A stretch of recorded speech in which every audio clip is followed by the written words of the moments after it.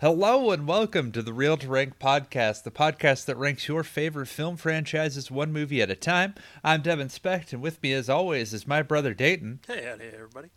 And look, up in the sky, it's a bird. It's a plane.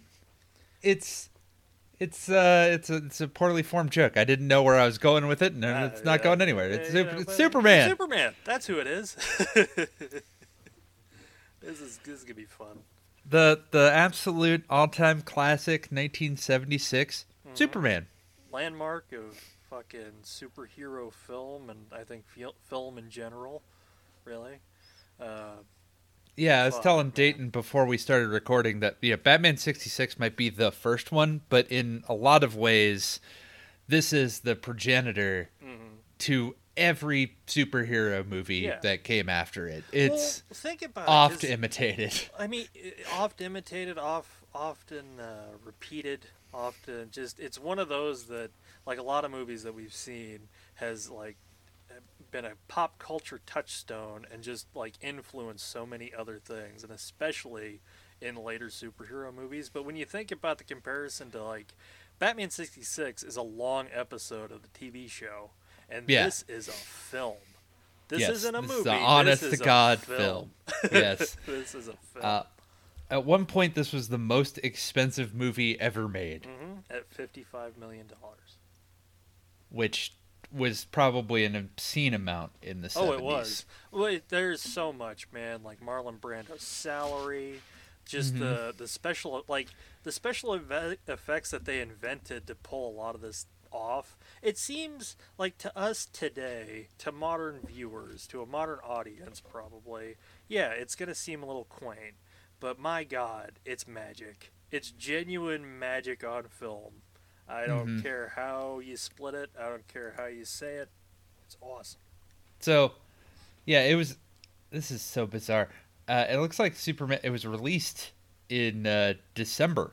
Yeah, it had multiple like releases. So I think it released the first time on like December 10th at the Kennedy Center.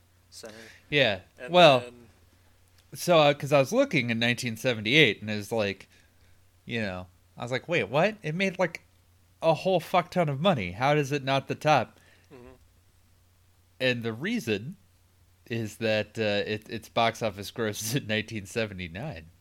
Because most of it. Because like if you look at 1978, it's number 9. Yeah, because it released like so late in the year. December 15th. Oh wow, that's crazy. That's such a bum rap, actually, when you think about it. Or maybe not. I don't know. Which is why it was the highest grossing movie of 1979. God damn right it was. What are the other highest movies of 1979? Fuck if I know. I'm going to watch Superman. I don't care about those movies. I don't know what else was in 79 that was big. There's a lot.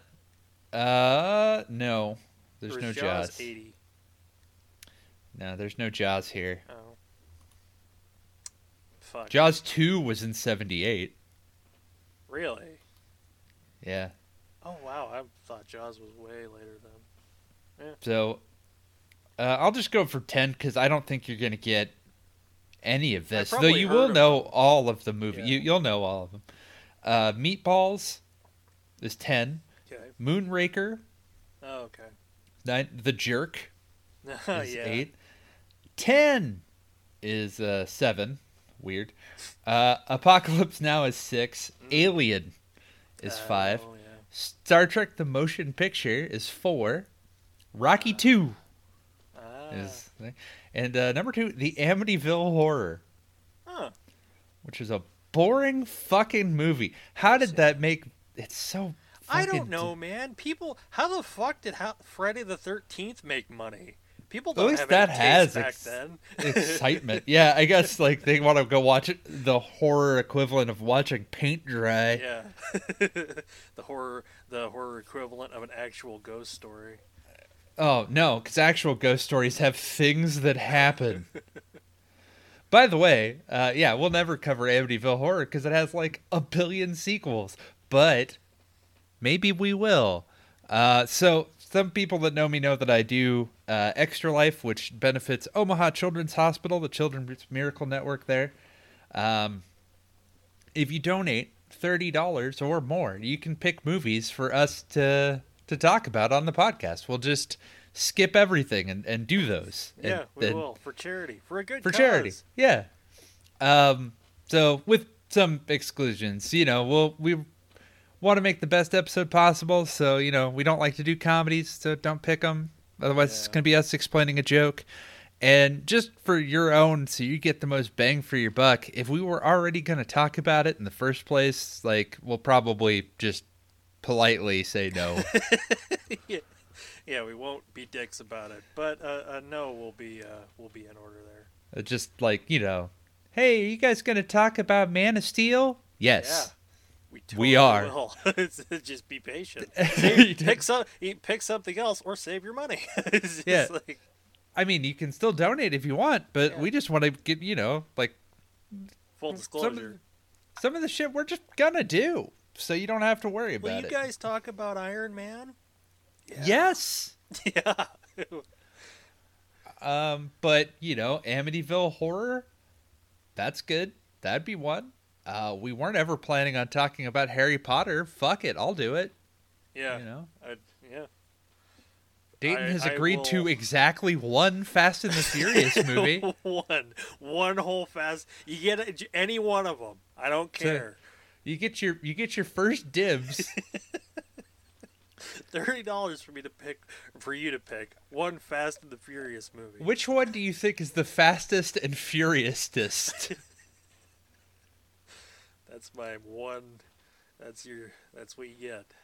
Mm-hmm. You can do that. So, if we'll try to put the link to that, to the Extra Life page in there, and feel free, and you can reach out to us. I'm pretty lenient about what it is, so we'll work with you. We'll get you sorted, and but yeah, Superman. Superman. This is a fucking banger. It is. It's just an absolute classic, and you want to just get right into it? Yeah, totally. So we open with curtains. Curtains that open onto a comic book page, an Action Comics comic book, and a child is talking about how the people of Metropolis will trust the great metropolitan newspaper that is the Daily Planet. We focus in on one of the panels, and from the comic book Daily Planet we go on to a real Daily Planet, which I've always liked the idea of this little sequence, because the idea of it's like you're opening up a comic book and then it's becoming real. Comic book is becoming film. That's at least how I interpret it. Yeah, and then we get that Daily Planet sick. Oh god, it's beautiful. Oh, it's so simple, but just so Richard Donner directed this, and Richard Donner's guiding principle with this film was verisimilitude. That is, presenting Superman as real on the screen, and that doesn't mean like explaining things away. Like, it has a reality to it, but it's very Superman. Like, it feels like Superman in 1978 New York City, aka Metropolis. Yeah, they're not really shying away from anything about Superman. Not really, no. I mean, some of the the interpretation that would be around at this time is like the Silver Age Superman, who has all the goofy aspects, like the dog, Crypto, and Superman robots and so on and so forth. But this is a very streamlined, to its essence of Superman kind of approach, and I really like that. Yeah. And then, yes, as Dayton was about to say, buckle up, yeah, buckaroos. Strap in for credits. We got a long ride to fucking planet Krypton, everybody. 5 minutes worth. We're several million light years away from it, and it's just gonna whoosh right past. Whoosh. We gotta check out all 27 known galaxies before we get to fucking Krypton. And if you look to your left, you'll see the credits. The credits nebula. Yeah. They're about to crash into the Star Wars credits. Though it gives you a lot of time to spend with the score, and the score is awesome. Beautiful. I mean, that's one of the wonderful bits about this. I even like the style of the like the lettering of the how they whoosh forward in the blue. Yeah, but like everybody whooshes through. Like you will know their names. Oh, damn it. you will know like Jackie Cooper's here, Gene Hackman's here, Ned Beatty's here, Valerie Perrine's here. Oh, they did catering? Wow. Wow. Like, it's just whoosh. Well, I like Best how first boy. it opens Gaffer. with a Richard Donner film, and then it ends by the time we nearly get to the fucking Red Son of Krypton. It's like directed by Richard Donner. Like, thanks. Oh, fuck. Fucking, I forgot. I was 5 minutes ago. I didn't know why we're here. I didn't know who presented this feature. Yes, so we now go to a planet far, far away called Krypton, a world of crystals. Yeah. Healing crystals. And a red sun. The Red Sun Rao. And a big dome. a big dome. So I'm just going to be upfront about this. I have one irk I got with this movie that it like lasted into all of Supermandom thereafter. I don't like Crystal Krypton. I don't like the crystals. I just don't. The model works beautiful, but just I think I get why. It's a contrast to Kansas later. You have it's a contrast to Kansas and it's a contrast to New York, and you're Earth. trying to think of something that's really alien. Yeah. And would evoke an idea of like they're far ahead of us. Mm-hmm. And even because this movie also it originates the Superman Jesus allegory to the max. So it even has the like the Kryptonians, the suits that they wear are these almost angelic glowing Mm-hmm. The uniforms. day glow, like outfits. Jor-El's going to a rave after this, and they're all going to a rave, baby. Yeah, and I'm forming an insurrection, a Dayglow insurrection, a dance-surrection. You can tell they're insurrectionists because they're wearing black, and there's only 3 of them. Yes. Jor-El, played by Marlon Brando, is conducting what I'd call a Zoom call trial, because there's dudes in the back, just their heads. Yeah. It's like the council cannot be bothered to show up. No, that's the trial dome. You don't want to be in the trial dome. Bad things are about to happen when that dome opens up. But yes, Jor-El, looking great. That look is fucking awesome. The black with the Superman emblem and the silver hair, fucking cool. Oh man, it's and they're condemning some people with there's hula hoops there that's keeping them in place. The hula hoops are spinning. Those hula hoops, you can't move out of the hula hoops. They have those spinning hula hoops like fucking everywhere too. It's just like, here's our spinning hula hoop of containment. Look at our alien technology. Our hula hoops do this on themselves. We don't even have to hula hoop. And almost defeats the point. For kids.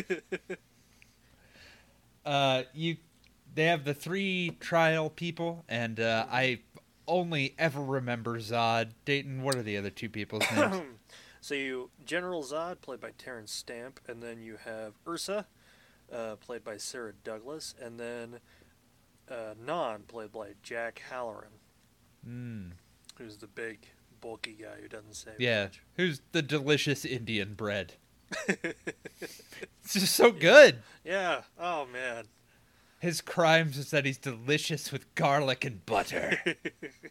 He's starting an insurrection. Starting an insurrection. What is more a bigger crime than the other? It's just, what is he's more delicious. severe? His only crime was that he was delicious. They are trying to overthrow the whole thing. Yeah, they're trying to perform a coup, I guess, against the people that run this place, and they failed because there's only 3 of them. And they didn't have any weapons. They we didn't put enough flyers. Yeah, we tried to use strong arguments to perform our insurrection, and they got us nowhere.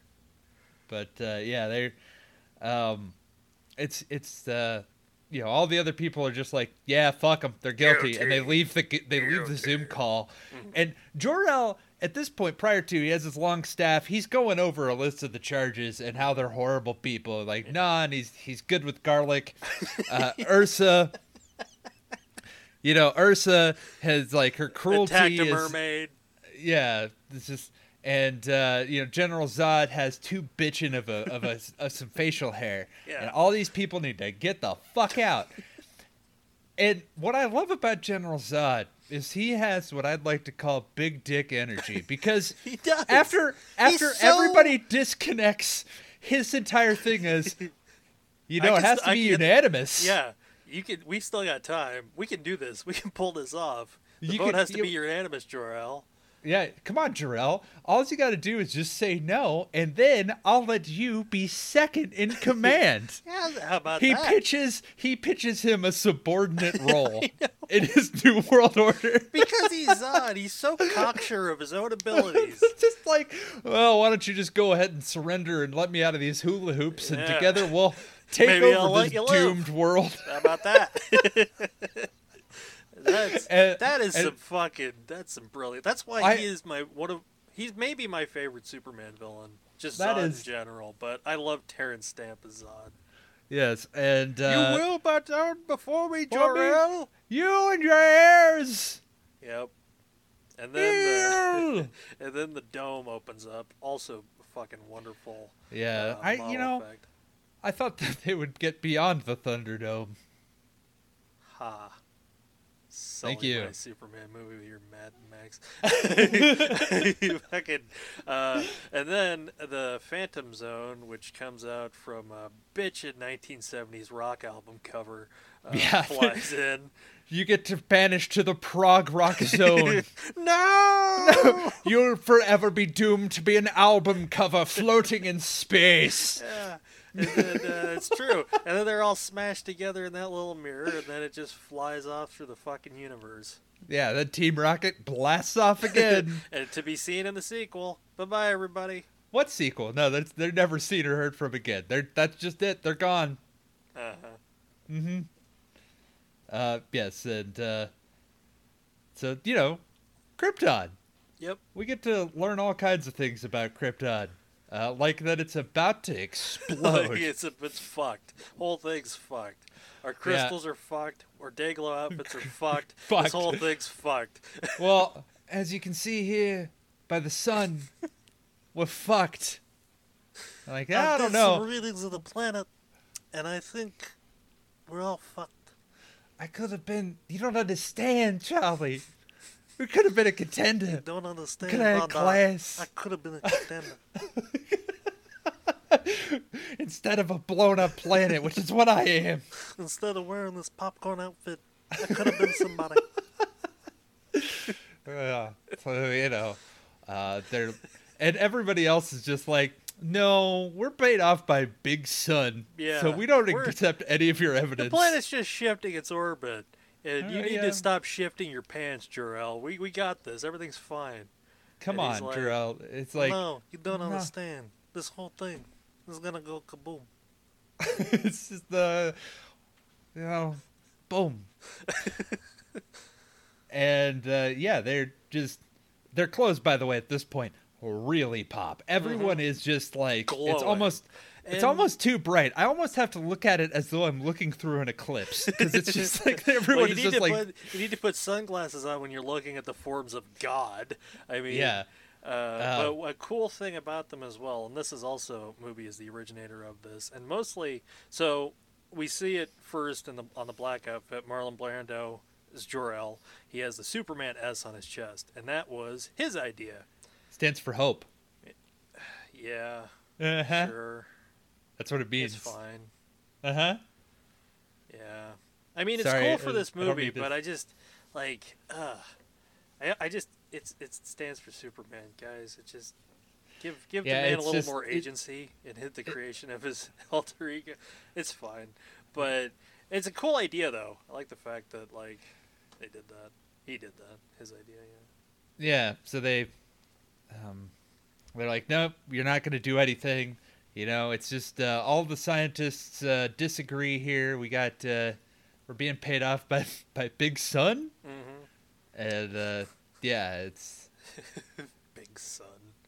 And so he's just like, all right, cool. I will abide. I'm gonna just remain silent, and You know I'm what? gonna Here's just. what I'll tell you. Neither me or my wife are gonna leave Krypton. How about that? That's a very specific choice of words, Jarrell. Yeah. I'm gonna It go is. over here. I'm gonna eat these oranges. Oh my god, it's a death fruit. Yeah, and actually, it's some of my favorite shit. There's a lot of stuff that I really love about this. Oh god, But- yeah, they get a lot of kind of do that thing that a few other movies that we watched, like the Sam Raimi Spider-Man movies, right? How they can do so much with character and environment with so little time. Like we get a whole arc for Krypton through this little first, I don't know, maybe 10, 15-minute segment. Of Yeah, the movie. well, and one of the things though is just, you know, Jarrell's going through like, I'm gonna send him to Earth, and well, I forget the mom's name. Laura? Laura, What? Lara. Yeah, I nailed it. Fuck yeah. Is just like, you know, he'll be the atmosphere, you know, he'll be strong, he'll be different, and Yeah. like they're kind I of like their contrast, right? Because like Jor-El's thinking about his son's survival from like a scientific perspective, and then Laura's thinking of it from like a more motherly, goddamn, I'll say it, human perspective. You Yeah. know? It's just a neat like little thing when you kind of listen to them. yeah, talking it's about just how Kal-El's gonna, be on Earth. he won't fit in, and like no, he'll be like exalted, you know, like he'll be Well, he'll be just invulnerable. fasterable, He'll be- and yeah, but faster nothing and can stuff. hurt him. But like, you know, she's thinking of it emotionally. yeah. But you know, even that is better than dying. So Yeah, well, yeah. Well, they're like, I don't know. They're not. They're thinking about his survival now. It's not about them anymore. They're not gonna go past this place, so they gotta put baby Kal-El on the fucking big fucking crystal. it's a big crystal. It's the- a big crystal loaded up with other crystals it's, full of Time Life classics. Big fucking Star of Bethlehem going straight towards Earth. Mm-hmm. So yeah, and they have this really beautiful final exchange with the baby Kal-El, and I always love that monologue. And yeah, they put him in with the Green red crystal. and yellow. Well, yeah, they- and the red and yellow robes. Yeah, yeah, they blankets. put him. Mm-hmm. And yeah, they send him off, Mm-hmm. and almost as if by that was the cue. Perfect timing. The sun just like It's shifts, 30 and minutes are up. Or then, 30 days are up. and then all of the crystals just start fucking going all out of Yeah. whack. Cracking through the doors and the floors and the walls, and everybody's like, "We didn't expect this. This isn't like shifting its orbit at all. They lied to us. the Big planet's Sun shifting lied its- to us. It's shifting its orbit. This is all part of the plan. We have nothing to see here. Everything's fine."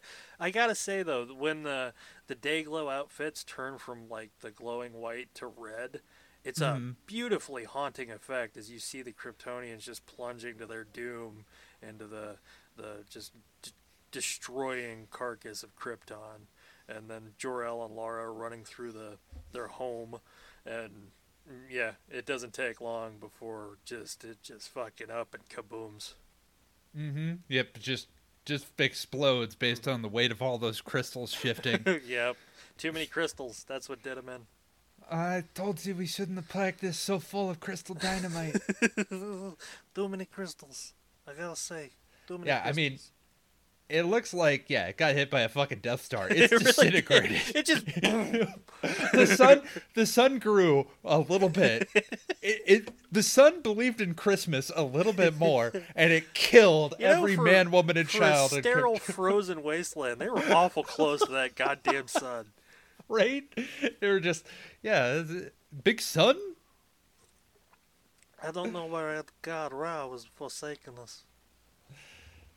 'Cause they Anyway, worship the sun. Anyway, that fucking praise the sun. Praise the sun, and now that fucking star is rocketing towards a planet called Earth, as baby Kal-El grows up over the course of 3 years.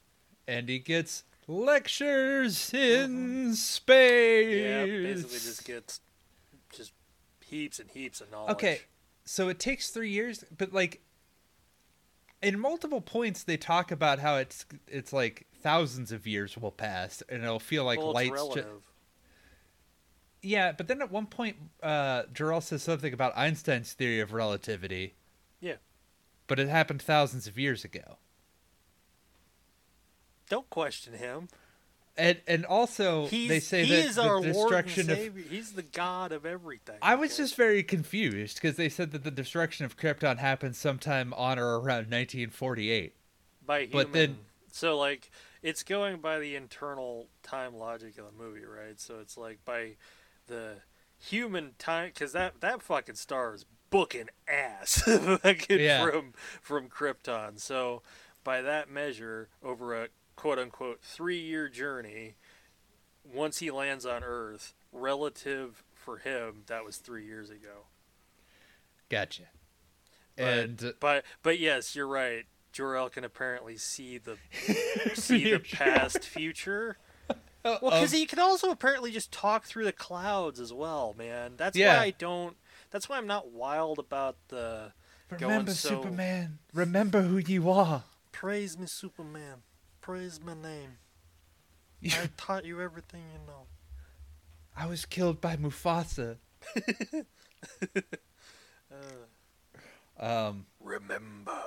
Remember. No, get out of here. No, This is my movie. That's not for later. Nobody wants Hamlet.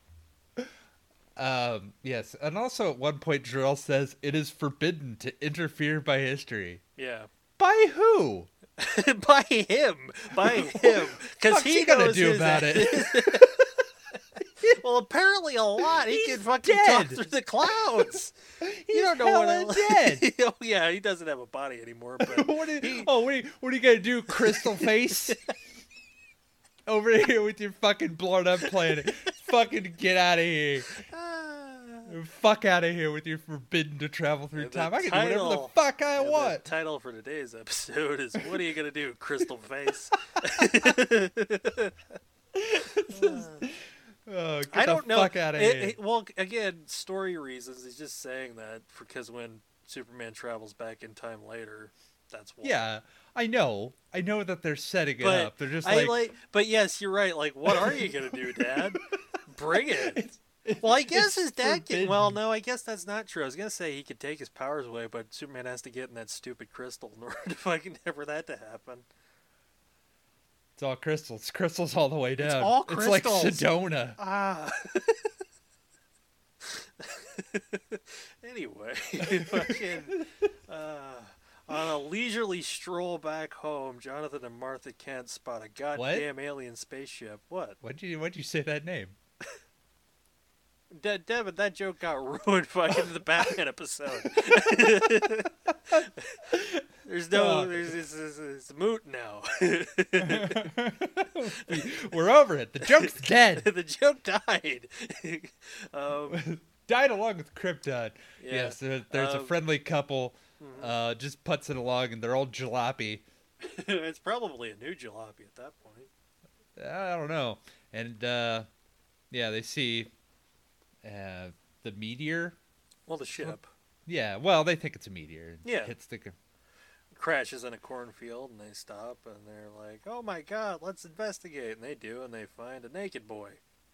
He's just he's just helicopter dicking all the way through Kansas. He is. He's really proud about it. He's just like, fuck yeah! I stuck the landing. He has his arms out and everything.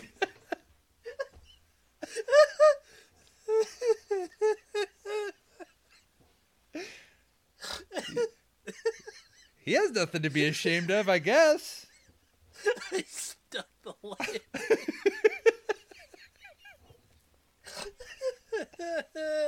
Oh.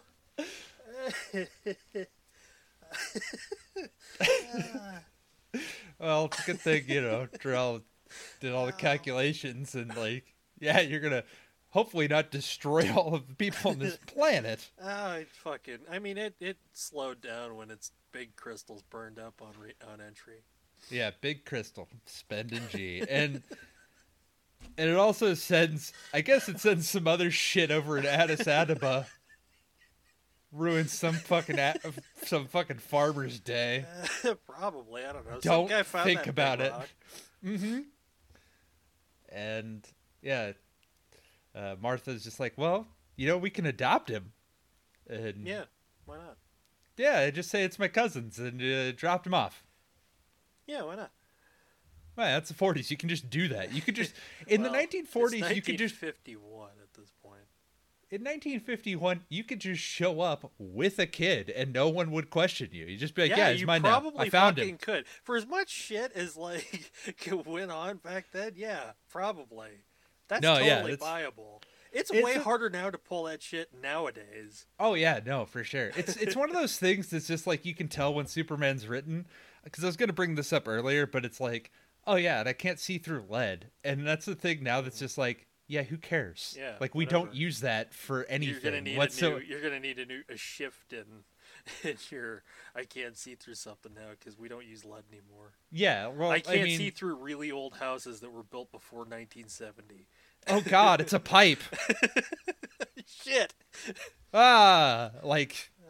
We don't use that. It's you're really right. bad for everybody. It's one of those things. Yeah, I don't think about that anymore. But yeah, it's just like, yeah, like it'd be better. Like I can't see through plastic. Yeah, but that's so ubiquitous. But you know what I mean? Like, yeah, it needs to be. It should be something. I'd probably come up with like. Well, it was just something that they thought of back in the day, and it was lead. Yeah, because they used it everywhere. Like it was everywhere, and your pencils on your walls, in the gas, everywhere. Everyone had lead. Worship lead at a church of your choosing. Yeah, Jor-El will lead the sermon.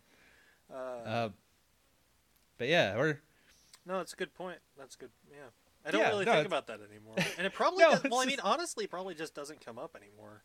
No, but it's just one of those things that's just like, I guess you can't. But like, lead plays a portion of this book where like, Lex Luthor has to find a lead box, and I was like, how hard would it be now to find a fucking box made of lead? Way harder than it was for him. I mean, that's big.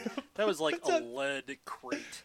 That's so fucking dangerous to just have around. To just sit on casually. Yeah. Well, also, Lois on her apartment terrace just has lead planters. What the fuck? Yeah, that makes just fucking poisoned food. It's just... And I got lead chairs and a lead table and a lead door. Everything's fine. And a lead vest. I'm going to snip it. Yeah. What I like most about the lead planters is that it tastes so sweet. Mm-hmm. So, yeah, that's just interesting. We're moving on, though. It's the 50s, you can tell. They're playing the 50s music. They're playing Rock Around the Clock. It's 1966. Oh, wow, really? Yeah. Well, he's 18 by now. That's true. Yeah. Oh, man, and they just haven't updated their music. Though I guess it is Kansas. Yeah, I think that's kind of the point. Like, they were still relatively new-ish songs then, I guess. Like, what were they listening to again? It was Rock Around the Clock. Was it? I can't remember. Yeah, that's what they were, like, listening to. Well, yeah, it is Kansas, so why not? Yeah, it's just, hold on. Now I gotta, like, check. Bill Haley and the Comets. We mustn't ever forget about the Comets. Oh, God, never. Yeah, 1954? That's why I was like... I was very confused about the year, because I was like, wait, that's like a mid-50s song. Like, I guess he's just into the oldies. Or it's Kansas. It's just Kansas now. Kansas, yeah. It's just Kansas. Is it 12 years ago, or is it just Kansas? You never know. I don't know. We visited. We know. You see people all the time in Kansas. They're just not getting to Kanye. It's kind of cute. But yeah, we have Teen Clark. He's not part of the football practice. Nope. He's the guy managing. that cleans up. Yeah, like not assistant coach probably isn't the right word, but he's the guy that cleans up. After student manager. Yeah, I guess I don't know anything about that shit, so I wouldn't know. But it's just like organizes the helmets, fucking cleans up after the guy shit on the field, all that. Yeah, all that it's Clark. We need all these things on this bench. we got a big game tomorrow. Put it on the bench. Mm-hmm. And yeah, Clark sees a girl with the pom-poms because the cheer practice at the same time. He's like, I got it, and it's Lana Lang. And I was like, oh, hey, that's cool that they threw all of those things in there. And he's hitting on the girl, and then the douchebag comes in and like, Brad. yeah, I fucked up. Yeah, fucking Brad. Fucking Brad. And yeah, He shows like, up again later. Does he? He does. Superman 3. Oh yeah, sorry, with Lana. Yeah. We gotta do this long-term booking to Superman 3. Well, we gotta keep Margot Kidder refuses to work with us. We need to find somebody. We gotta find a love interest for Superman. Well, who else is there? Lana. No, it is cool that Lana was there, though. Mm-hmm. It's unfortunate they couldn't find, like, a Pete Ross or somebody, but... No, it's, again, one of those nice, like, they cared. You could tell that they took a little investment. Mm-hmm. And, yeah, this pisses him off that people are mean to him, and so Clark just grabs a football and punts it into the next county. You're goddamn right he does. He punts it somewhere, I believe I said, in low Earth orbit. Yeah, probably. That thing's gonna fucking smack in the Sputnik. Which, looking at the rules here, would be a touchback, and the other team would start on the 20. Yeah, they need to get a different ball, though. Yeah. So, Clark just... I like the restraint, because I was thinking, like, if this was in a modern movie, they'd show, like, him just fixing everything immediately, too. Mm-hmm. They'd just be like, zoom! And then everything would be fixed. Mm-hmm. With the same kind of... They never do that with his super speed, where it's never like... like like, it's done. Like, yeah. whoosh. Like, it's that fast. I like that. Also, this fucking saves on fucking production. Yeah, I know, Saves but like... cash. But no, it's totally true. Also, the actor Jeff East, who plays teenage Clark here, I gotta say, that dude looks a lot like Chris Reeve. He does. I was gonna say that. Like, they managed to get it. They found a guy that, like, that's stellar. And even, like, all the man... Like, they act very similar. Like, they feel like the same person. Well, it was very good. I think Jeff East said in an interview that, like, as they were making this, like, he spent, like, a few months hanging out with Chris Reeve while he was developing the Superman and Clark kind of, just so that they could get the mannerisms about right. And it really shows, man. He looks like, he acts like a young Clark Kent. But yeah, he runs on home and runs alongside a train, and like a little girl sees him. Everybody else is just like, it's fucking Kansas. Yeah, nobody cares. And in some cuts of this movie, it's not. So here's a fun fact: so it's supposed to be Lois. That's young girl's Lois, and those two people playing her parents are Kirk Allen, who's the guy who played the actor who first played Superman on film, and Noel Neal, who played Lois Lane. Huh. Mm-hmm. Yeah, I did not know that was... Yeah. And yeah, in some cuts of the movie, because this... So, I watched this on HBO Max, and this movie's like an hour and 23 minutes long, and I don't know where, like, the extra... No, it's 2 hours and 23. Whatever. Yeah. I don't know where the extra, like, 16 minutes comes in. Opening credits. I don't know, man. They felt the same. I was just trying to figure out, because, like, there's so many different things that are not in and not in this movie sometimes. Like, sometimes on Krypton, there's a whole, like, Kryptonian security guard who who's gonna go sent by the council to investigate Jor-El and shit. There's just stuff like that, so, I don't know. Yeah. But he... Runs home. Outruns the train and past it, so he gets in front of it, doesn't want to wait at the rail crossing, which is really cool. And then makes it and just sitting by the truck, and the douchebags comes by. Brad, douchebag, and then the cheerleader. No, they're all douchebags. I know. Even Lana. Fuck them. They wouldn't invite him for records. Yeah, come on, no. And it's like, hey, Clark, how'd you get here so fast? He's like, I ran. And they think he's just full of shit. Yeah, or he never just lies. A weirdo. Yeah, and they drive off, and I talk to Jonathan Kent, and yep. But I like this. Clark complains, and he's just like, I know I can't do all this stuff, but like, as a bird showing off when he flies, it's because his dad's like, you probably shouldn't just go and like I know it's fun to Yeah. go out there and just show off, but you can't. And I know you want to, but he's given really good fatherly wisdom, and he says, son, you are here for a reason, and it ain't to score touchdowns. Yeah, And it's a great contrast to Jor-El. Is like Jor-El's like, I got a plan for you, kid, and then Jonathan Kent's like, you find that reason, kid. Whatever you think it's gonna be. Yeah, and it's some of the best stuff about Superman is that he's raised by the best of humanity. Yeah. He's like that. Everybody in the world was so lucky that ship crashed in front of those people. Like fate was just so kind there.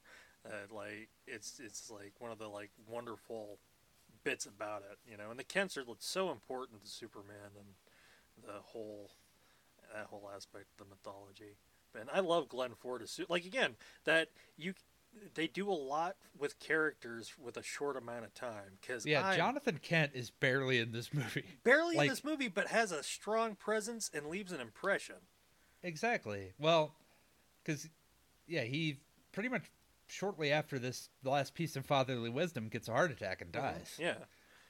And it's a valuable lesson for young Clark Kent at that point because I couldn't save him for all the things that I could do.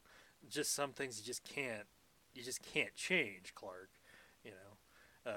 But and then he later decides to assert himself and fucking change some shit later.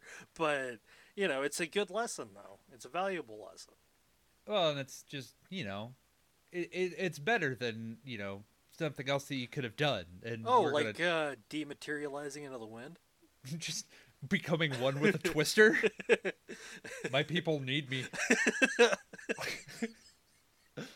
I need to go back to my home planet of Twister. Oh boy, that'll be fun.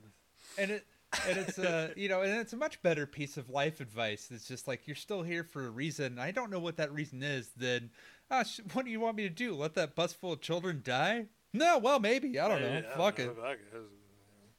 I was in Robin Hood.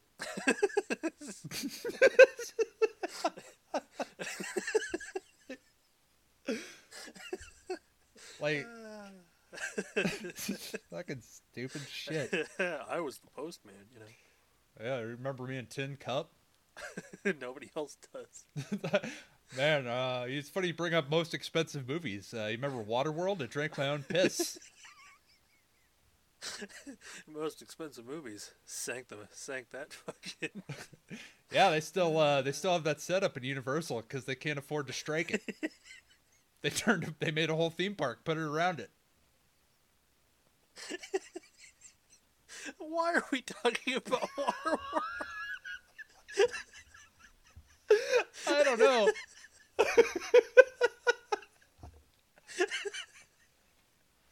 Oh, God damn it, Kevin.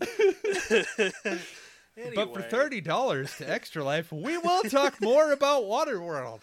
That'd be perfect. That's a good one. Yeah. Yeah. Definitely a charity case. Kevin Costner drinks his own piss. What more do you want? Yeah, coming soon gills. To it. He's got gills. Yeah. Dennis Hopper chews the scenery. Yeah. And he trades stuff for dirt. Looking for land. It's fucking so dumb. Some motherfucker was pitched that and liked it so much. He put so much money in on it. So much fucking money. It's amazing. It's almost an achievement. Like, it's not something to be proud of, but it's definitely something to declare when you talk to people. Woo! Anyway. All right.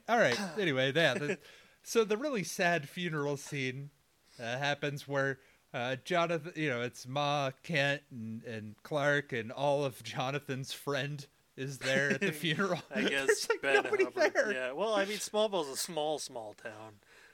It's not really a town. It's more like a community of a buildings. village. It's a high school in the middle of nowhere. Mm-hmm. It's one of those. That's the county high school. Yeah, you think I'm joking, but no, I've been to those fucking places. They exist. Yeah. So sometime after that, in the middle of the day for night, Clark wakes up from in his pajamas and is drawn to the barn and finds the ship. Yep, finds his ship and the green crystal that Jor-El had placed in there. Mm-hmm. And I guess he just has this feeling that he's got to go north. Yeah, as all Kryptonians have. Yeah, he's like a goose. A Kryptonian goose. I hope not. Things didn't go well for Goose. Oh no, he's not going to get bonked. This goose can actually fly. He can handle a bonk. He Yeah. can handle a bunch of bonks. Oh, by the way, while we're talking about, because this is the last time we're going to be in Kansas for a while. I have a feeling we're not in Kansas anymore. I mean, we're technically not. We're in Calgary, but that's not the point. But this the is Kansas of Canada. The Stampede territory. It's a beautifully shot movie. Like some of these shots of just the Kansas and stuff. Oh, they're just gorgeous. Yeah, there's too many mountains for it to actually be Kansas. Like there's actual like hills and shit. Not enough flat land. You can't just see the curvature of the earth, so it's definitely not real Kansas. But yeah, it's the beautiful, contrasting nature of the movie, because there's a lot of different locales, really, when you get to it. When you think about how they broke this down, it's like three kind of parts, like three distinct kind of mini movies to make up one whole Superman movie. So you got the science fiction alien Krypton movie, you got the growing up life in Kansas, slice of Americana, Kansas part of the movie, and then you got the actual heart and soul of the, well, not heart and soul, but the meat of the matter, which is in Metropolis, where Superman's supposed to be. And then we end on a desert. Yeah.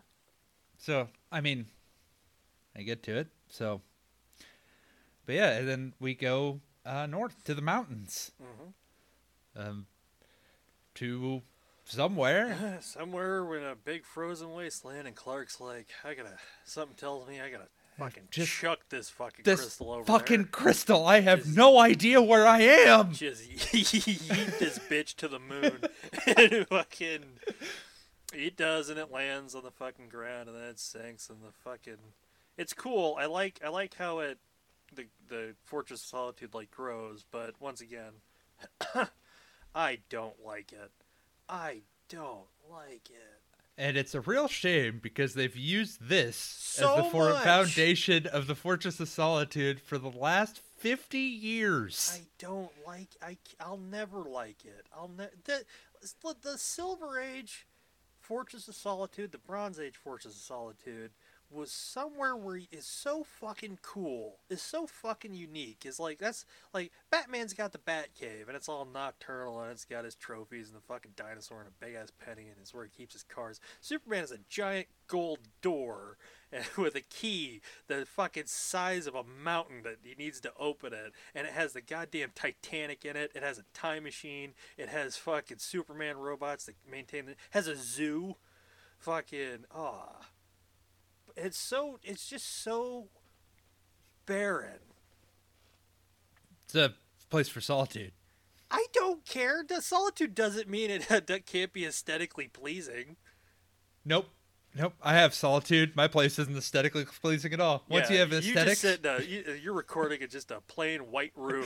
That's what I've been doing. Just doing that and eating saltine crackers, waiting for the next recording session. I have a TV. And I watch the movies, and I have a computer, and I record, and it's all very Spartan and barren. It sounds like a prison sentence. It really does. Moving on. Yeah, and yes, then he finds the hallucination of Marlon Brando's head. It's not a hallucination. I know, it's a projection. Yeah, he's got a crystal mask that starts, then Marlon Brando's face projects around it. And I've been dead for 1,000 years. A while, but now I'm back. Now I'm gonna teach you the ways of how to be a friend. You don't get your name till later. Yeah, you're gonna be a super friend. Yeah. I'm gonna take him to the mattresses. And so he does, and it's like, Thank you for buying the Kryptonian playbook. For the next 12 years, we'll be here in the Fortress of Solitude. Tripping Just me balls and journeying through the universe. Yeah, it gets weird. Shit. It's cool, though. It's fucking sweet. Well, yeah, we go through a whole psychedelic dream sequence with a crystal Marlon Brando head. Yeah, that's a sentence that actually happened. No, I'm not joking. Yeah. Like, no, I was being serious. It was like, that actually happened. Yeah, and then we see a dapper man is like, there's no earthly way of knowing, and we just keep going. It's like, no, cut, that's the wrong movie. We've wandered into the wrong set.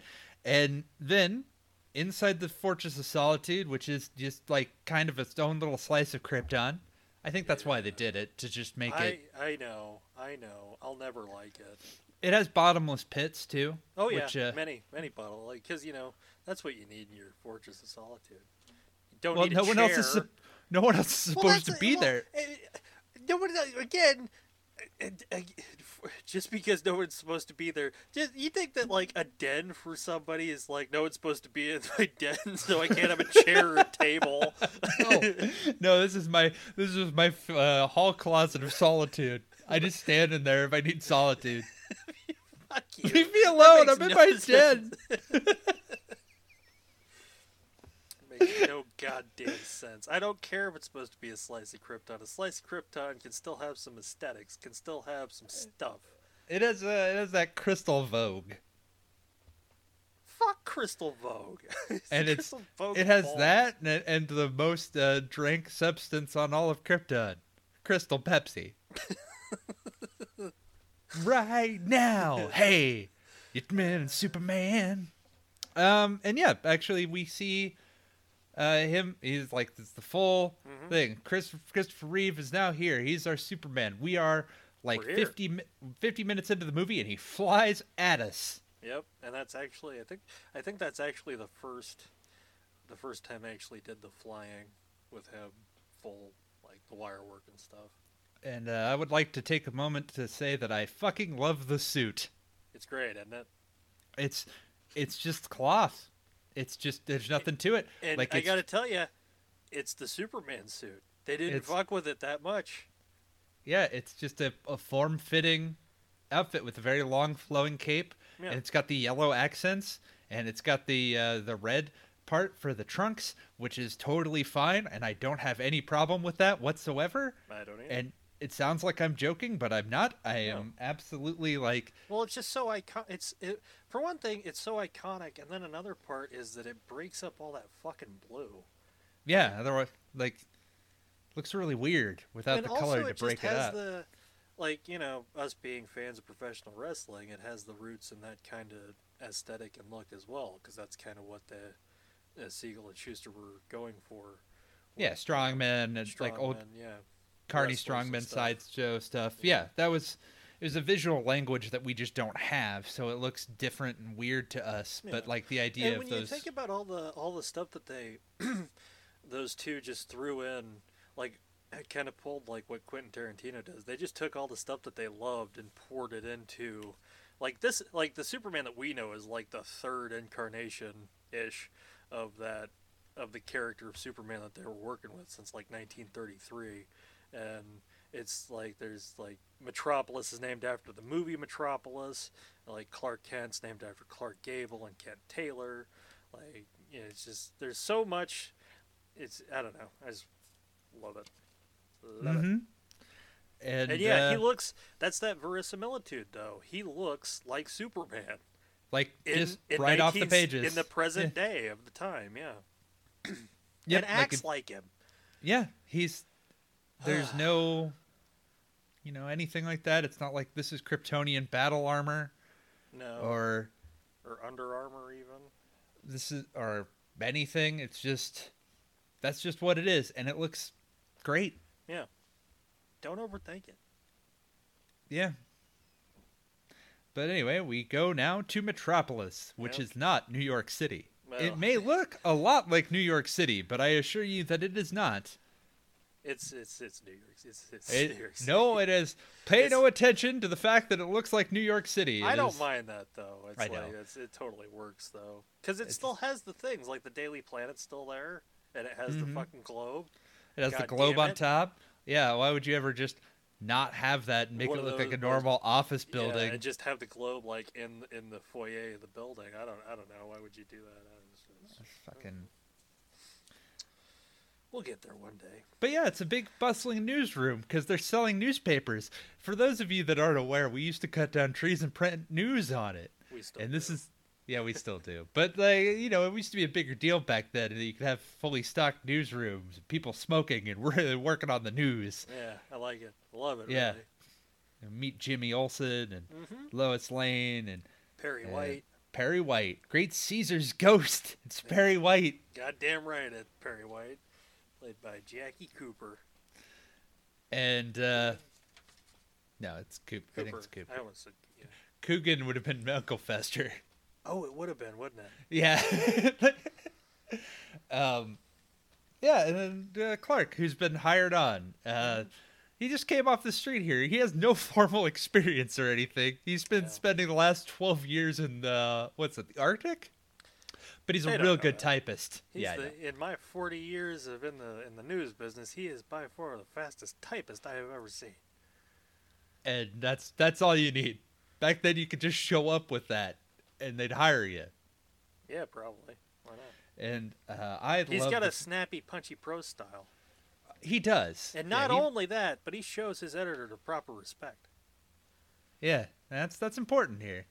And we're going to give him, you know, he hasn't worked at a paper before. We'll give him the city beat. Yeah, why not? That's Lois's beat. She's been trying to pitch this whole story, even though Lois cannot spell. That's a running gag. It's a funny running gag. And did you watch this with the captions on? Because this was the first time I actually noticed what she's talking about. It's like murders and orgies at a senior citizens home. I knew that she was talking about orgies and murder. Yeah, but you know, so it sounds like not much has changed since 1978. Nothing at all. It's the usual Metropolis fare. But yeah, Clark Kent, by the way, is kind of a wuss, a bit of a dork, and I love him.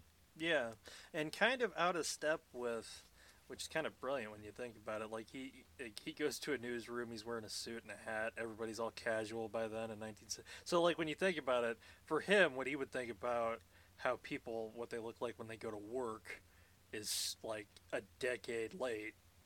Yeah, he looks like would have been dressed like in the 1930s. 60s. Yeah, even like the original Superman would have been like suit and hat. Yeah, and the big glasses and looking a bit like Harold Lloyd. And he slouches and he stammers. And one of the things that this movie does amazingly, well, not this movie necessarily, but Christopher Reeve did, he sells it.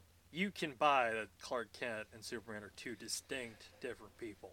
Yeah, there's a point that I'll bring up here, and there's a spot that I'll bring up where it's you get to see that great acting that he does. But yeah, he's hey Lois, it's been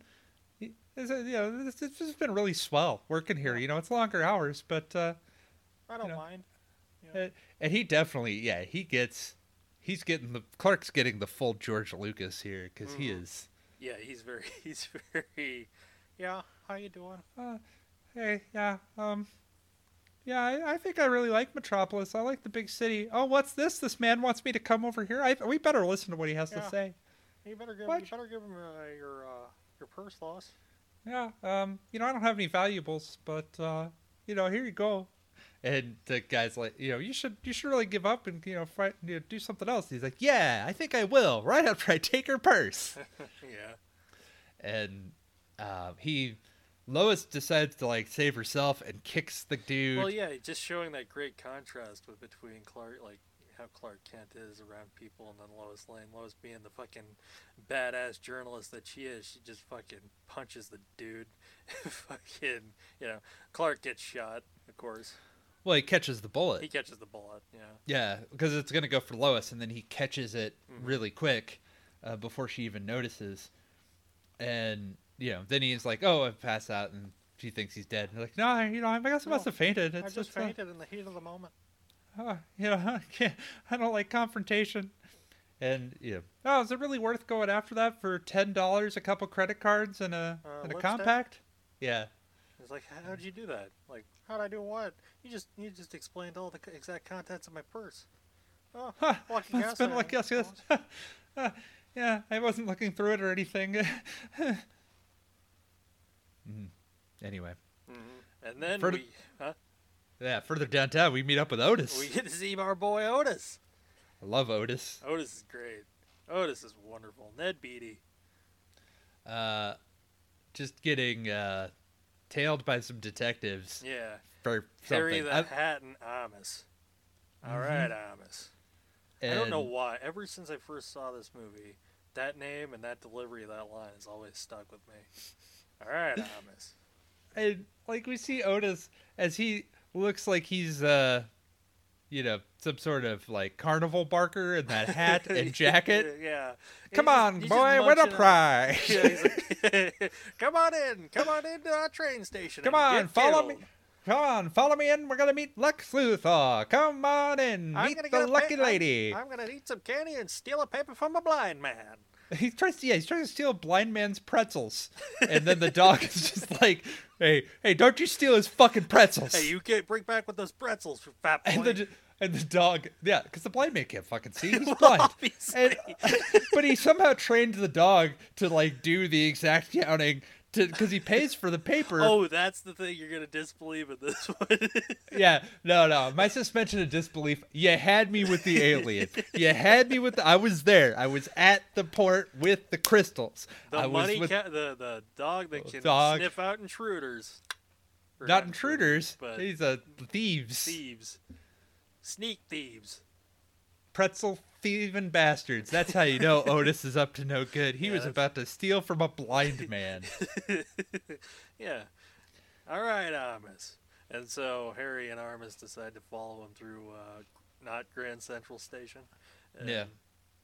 It's not, I don't know what it is, but it's not that. It's definitely not that. That's somewhere else. That's upstate. Yeah. And Otis goes and does the whole hide behind a recessed portion of the tunnel, and then a train passes by, he disappears. Yeah. And then Harry the Hat's like, so that's how he does it. He dies in a train track. Son of a bitch. He dies and is resurrected. He's a more clever criminal than I could have ever expected. Wow. All right, Amos. And Harry tries to open the door, but Lex Luthor is watching and has some of the best lines in the picture, where he's just like, it's amazing that brain can generate enough power to move those legs. And then he controls if the door opens or not, and so Harry the Hat detective is like, all right, how do I open this thing? And then a train's coming along, and then Lex Luthor is slowly pushing the door open, and the detective's struggling to stay there, but nope. He gets thrown to his timely demise. Yep, and the only thing that the other detectives find is his hat. He's completely obliterated by the train. But his hat stayed. So they know he would never detect anything without his hat. And then Armis is like, Harry. And then Miss Tessmacher's like, sick? You're really sick? You fucking killed that guy. Yeah, like, I mean, I know we're like hand waving this, but yeah, you just killed a fucking cop, Lex. It's just like, I knew you were bad, but and Jesus. You laughed about it. Yeah, he is so happy. Yes, Gene Hackman is fucking great. He's awesome. It may not be the comic accurate Lex Luthor, but my God, if it is not fun to watch. He is. This Lex Luthor is just the world's greatest criminal. He does crime. We don't know really what he just lives under in an abandoned subway station. Mm-hmm. It's got all kinds of things. It's got a library, a pool. Cool. Superman should use that as the fucking Fortress of Solitude.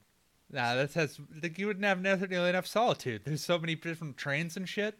Just close the door. That's enough solitude. Solitude doesn't mean you have to. Nope.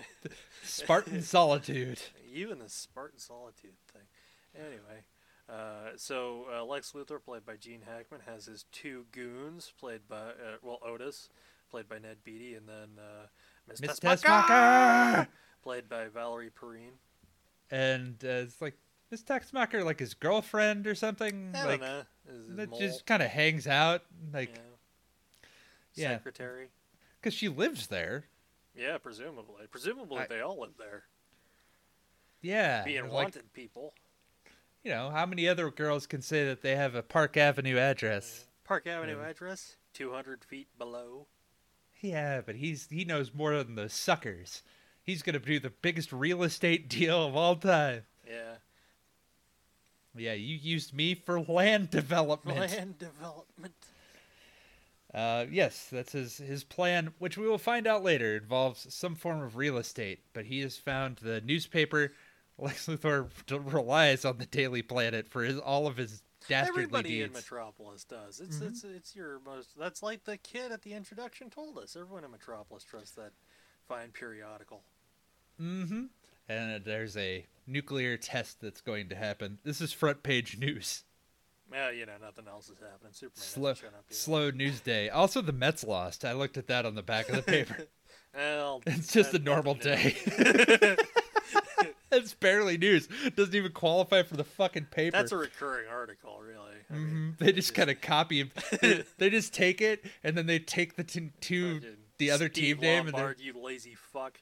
It's just like, Mets lose again and then they just put a different number in because the Mets didn't score any runs, and then they just change the team name and they're done. Article writes itself. Mm-hmm. Fucking got him. Take that, Mets. Fucking yeah. So where are we? Oh, yeah, the periodicals. Mm-hmm. Yeah, so that's them, Miss Tessmacher, and Lex Luthor and them. They're going to be doing some sort of plan. We'll meet up with them in a bit. Yeah. But now Lois Lane has to go try and catch up with Air Force One before it lands to interview the president. So she's going to leave by helicopter from the Daily Planet to, I don't know, Metropolis International. That's how fucking flush with cash this fucking air place is. It has a helipad and a helicopter. Yeah, and an air crew on top. Just for this. It's awesome. That's what I like to see with my fucking Daily Planet. And yeah, Clark asks Lois for a date. Gets shot down immediately.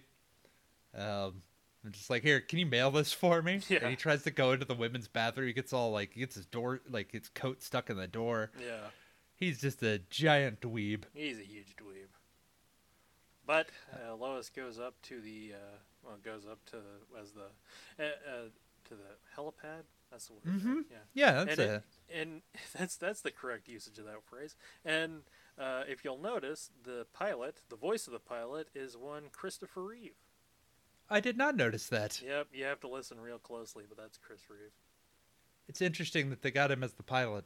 Probably to save on money. I suppose. He's not playing the pilot, he's just a voice on the radio. Yeah, but interesting choice.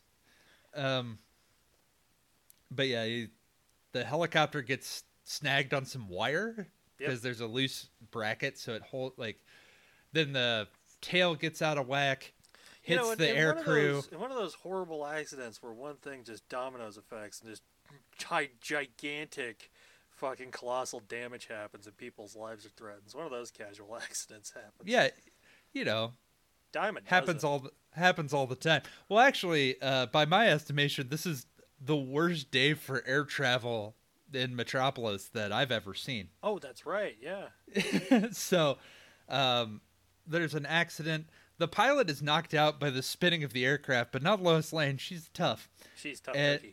And she decides that she's going to climb out through the pilot because the way that it's hanging off the building. Yeah. So, the passenger side is hanging off the building, and she's going to fall if she doesn't fucking hustle ass. Mm-hmm. And her hat falls, and then Clark just kind of wanders outside and just oh, what's all these people doing out here? Oh shit. Oh, hey, a hat. Free hat. Maybe Lois will like this. Oh, God damn it. Yeah. Just like that. And he's like, I got to do something here about this quick. And then he goes for a phone booth. And it's one of those open phone booths. Yeah, and this is a joke that new in the 70s. And this is a joke that can't land anymore because, if you're, I'd say if you're 18, you wouldn't know why. You wouldn't, maybe not, but I think you'd still understand the imagery. Yeah, Superman normally would go to a phone booth. Yeah, you just do the quick change, and then this does, yeah. So he uses one of those rotating doors, and changes, and a pimp looks at his suit and like, that's a cool suit. Yo, Jim, that's a bad outfit. And then he does the Ric Flair woo while Superman says, excuse me, and goes to save Lois. And then flies and catches Lois, and Margot Kidder does an amazing job as just selling like how fucking nuts this entire situation is. Well, that's what I like about it. Is like that's the verisimilitude at work. It's a comic book accurate Superman in the real world of 1978, essentially. Like, yeah, the accident's a bit overblown, but that's essentially what's happening here. Mm-hmm. You know? And it's like, oh, I got you. And she's like, you got me. Who's got you? Mm-hmm. And I love that line. Oh, it's great. And then he catches the helicopter as it starts to crash down. Just with one arm. And he's got an arm around Lois. And he's like, okay, he's like, this is fucking nothing. I'm going to fly you to safety. And he does. Yep. And she's like, well, who are you? And he's like, a friend. And then the theme's like, bum, bum, bum, bum, bum. It's a friend. He doesn't have a name. Just a friend. She's only got a friend. And so we get to see more city flying, which for the time, for 1978, is astounding, and still at parts looks really good. Yeah, I enjoy it. I mean, I don't like that's just something that's gonna happen. Well, yeah, I mean, but goddamn it, some of it's just really good.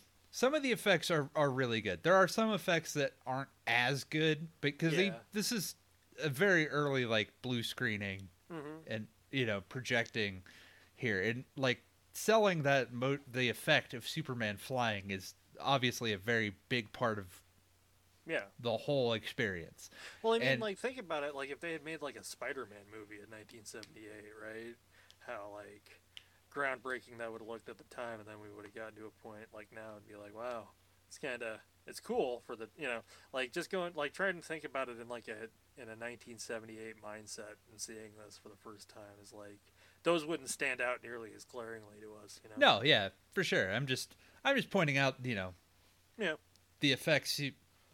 It's just to be expected, but even still, it's like that looks amazing at times, and it would be, I don't think it's really, even though it's from the 70s, this still felt in a lot of ways kind of fresh. I think the optimism is what made it feel so refreshing. The earnestness of it, and that's like what Richard Donner said in an interview when he was talking about it. He was like, when he first when the Salkins offered him the job, he's like, kind of realized like you're kind of a custodian for a piece of like a real piece of like American iconography and American mythology, and it's like you gotta be true to that. So that's what he was going for. Him and Tom Mankiewicz, who rewrote the fucking 500-page Mario Puzo script, that's what they went for with it. Because like when they were first making the movie, that's what everybody was worried about. Well, that's kind of what the initial, I think for the Salkins, that was the initial hope. And then Richard Donner wanted to do like, no, this is going to be a film. We're going to do Superman the way it kind of should be done for a modern the motion picture. Yeah. The movie. Yeah. Sorry if that was a ramble there. No, it's all good. And we get to see more all of this part where it's just Superman doing like normal Superman things. Yeah. And here's another thing too. Notice in this, he doesn't ever punch anybody. There's never a fight in this movie. Saved it for this next one, the continuation. Yeah, that is, Well, yeah, and like the confrontation and everything, because like in other superhero movies, he would have met up with Lex Luthor like several times, and there would have been like an opening thing, and like a back and the forth kind of thing. No, they only meet once. Essentially, yeah. And it's mostly brought on, like, they mainly interact because Lex knows that Superman is going to stop his plan if he's not dealt with elsewise. Yeah, because otherwise Superman does not have a fucking clue that Lex Luthor even exists. Yeah. If he does, it's just like a name he heard in the newsroom, possibly, but not as an entity that he has to deal with. Not something on his radar. Lex puts himself on Superman's radar because he has to. And yeah, we get Superman does like the 1960s Batman thing where like there's a guy trying to like climb up a wall, and he just stands on the side of the building. What does he say too? He was like, he says something. Couldn't you use the elevator? Yeah. Is the elevator not good enough for you? Yeah. And what I love about this in Superman 2, though, again, I don't feel like it's shown in a lot of other interpretations, is he's got a sense of humor. Mm-hmm. You know, he actually has a personality. He's not just kind of a cardboard cutout of a superhero just standing there. Well, and I do think it's interesting because, you know, we were talking about how different Clark and Superman appear, but in a lot of ways they are still like the similar threats.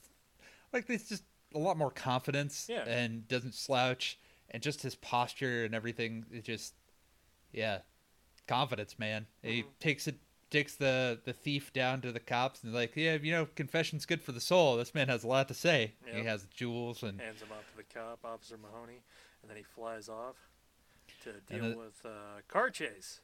Yep. Robbers. Mm-hmm. Thieves. They're using sped up technology, sped up film. Yep. And yeah, he takes the whole boat. That's so fucking cool. And drops the boat off. So the criminals like escape by boat. One of them gets caught, and then they're like counting their cash, like, ha ha ha, we got away. And Superman's just standing on deck, just staring at them, all angry. Guy comes out from under deck with a big crowbar, hits him, and it just like vibrates his whole body. And Superman's like, bad vibrations? And that's when he drops the fucking boat in front of the police station. Yeah, well, and before that, though, there's the one cop's just like, he's a blue suit, and he flies. With like, little red boots and a cape. And the other cop's like, oh, red boots and a cape. How about you get off duty and go back to the bar, and I'll join you in a little bit. And then as they walk outside, they see the boat and Superman fly away. And then the one officer's like, Mahoney, I'll buy the first bottle. I just got to get my hat. Yeah, it's just so, yeah.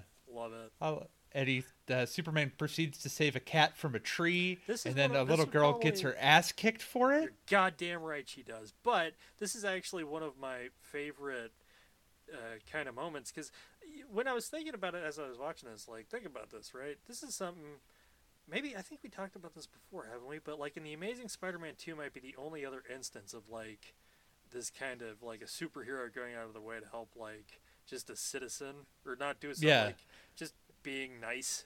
General good deeds that aren't crimes. Yeah, or having to like stop a building from falling over, or, you know, not action-y. Just like a genuine moment of kindness for somebody. That's why I really like that. Him saving. Heroism that you could actually do. Yeah. Yeah, that's what I would say as well. Like, it's just very nice up until the little girl gets the shit knocked out of her. Well, she gets slammed. I think she gets fucking... Oh, yeah, she gets, I don't think she gets fucking suplexed out of her shoes. But I think she just gets, like, smacked for being for lying. Until the next day where, like, mom has to eat her words. But... And, then we see Air Force One, and... Lightning fucking strikes the engine and it goddamn explodes, because that happens all the time in fucking air travel. And then because they have a loss of engine on one of their 4 engines, that thing's going down fast, which definitely would not happen, but whatever. And then Superman's just like, oh, whatever, I'll just grab it and we'll just fly. It's fine. I got you. And he waves to the crew. And the pilot. That's awesome. Love that. The pilot's like, don't look over here. Yeah. Just fly. Just fly. Don't ask any questions. Just fly. I can't tell you what it is. Just fly. We get to the Lex beach experience now, as he's swimming in his big pool. Yeah. And Miss Tessmacher's got like a whole beach area. Even Otis is in. It's beach day at the criminal house. Day. Yeah, at the Luthor lair. And they're watching the news, and Lex is like, turn off the news, I have to develop my plans. And Otis brings him his robe while he's still in the pool, because it's Otis. And there. And then Perry White, Great Caesar's ghost. There's a fucking flying man in Metropolis.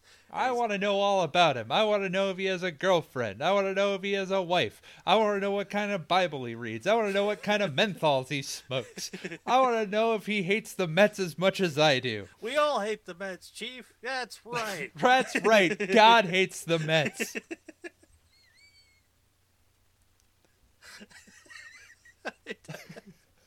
I don't know why that tickles me so much, but it does. God hates the Mets. That's the only explanation for the past forever. Oh, since the start of the whole fucking franchise. Yeah, the Shea Stadium was on a fucking ancient Indian burial ground or something. You moved the headstones, but you didn't move the bodies. Oh, God, there's going to be someone that'll listen in the next 5 years. They'll be like, hey, what did you say about the Mets? It's like, oh, a lot of shit. Oh, don't fucking get me started. No, they got me started. Anyway. So, Superman leaves. Well, Clark gives Lois finds a note. note that says it's from a friend, and to meet me at 8. But apparently, Clark already had a date. Interesting thing. But yeah, it's 8:05, and Lois is pissed. Well, yeah, she's like, this is a big moment, like, you know. And yep, it's the biggest interview since Moses talked to God. Since God talked to Moses. I love Jackie Cooper. And yeah, Superman shows up and they proceed with the flirting and the interview questions. And Lois is like, "Do you have a cock and balls?" And he's like, "Yes, I do." Yes, yeah. Like, Okay. What are your measurements?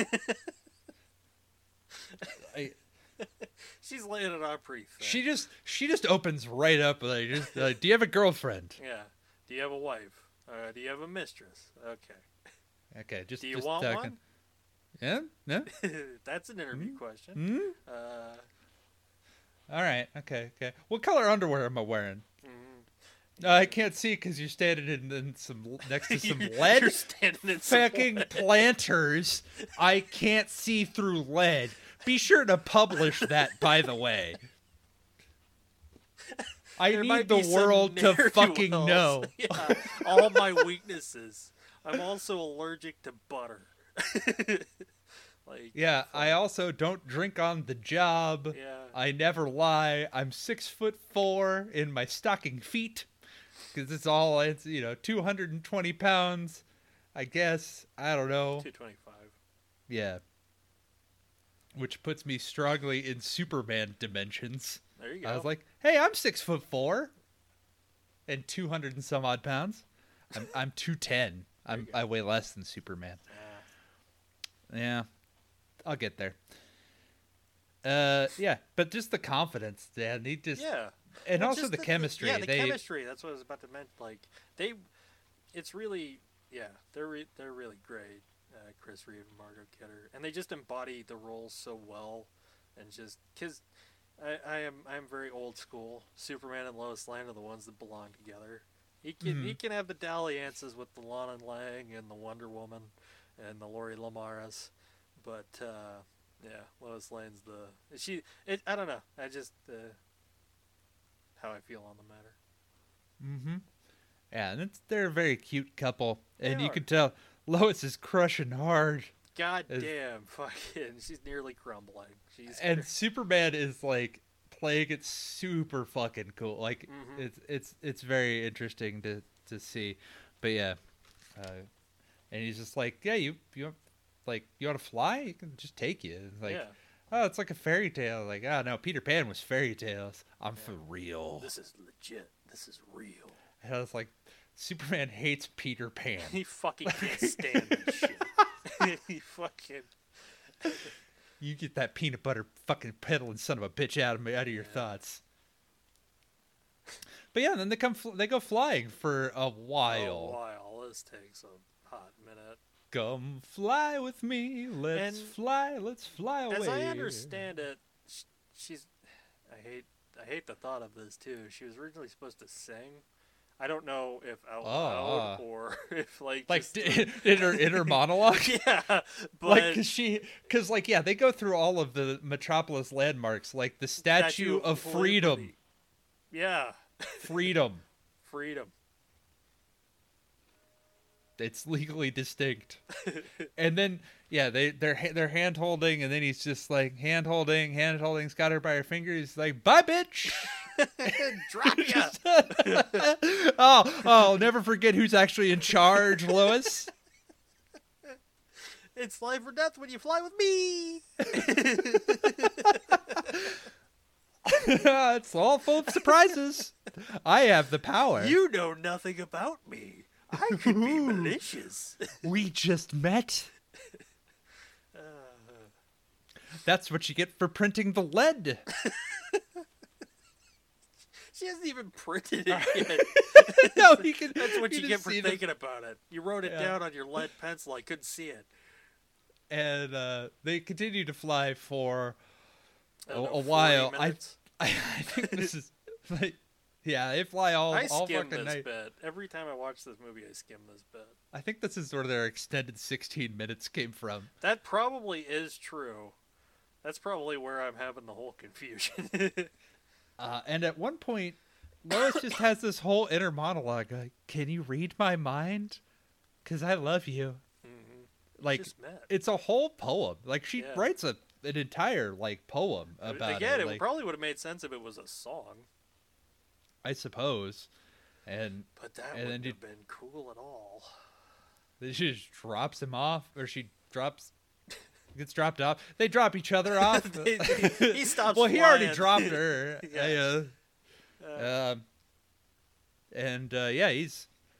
like, well, I guess I gotta go. Bye.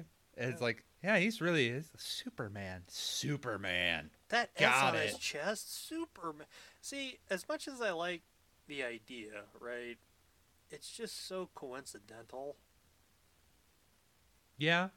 That's just why I'm not a fan. Like, that's just too coincidental.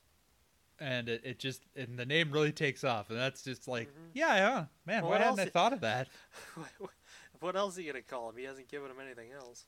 I was just gonna go by A Friend. Yeah, well, A Friend, the movie. That's not gonna sell. You got what I need. When you say I'm just a friend. Oh, that was brilliant. That was genuinely wonderful. Thank you. Fucking Bismarcky, the movie. May he rest in peace.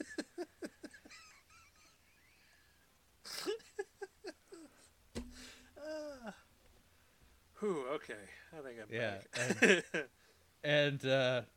So Superman leaves, then Clark immediately knocks on the door. I love that. Just the super speed. And he's like, "Oh, hey, Lois, we had a date planned. I was going to show you a real night on the town. Have you ever heard of Sizzler?" Have you ever heard of a place called Cheddar's? Oh, man, there's this place called Olive Garden. I'm going to show you unlimited soup, salad, and breadsticks, Lois. Oh. I don't even know. I don't think that's mathematically possible. And, Lois is just, like, sleepwalking. Oh, I got to go change my mascara. Yeah, that's, to get doof. And then she shuts the door, and this is the part I'm talking about, where you can see the immediate change. Yeah. Because he stands up straight, and he's like, Lois, I have something I want to tell you. He turned into Barack Obama? Yeah. That's acting. You never see it coming, kids.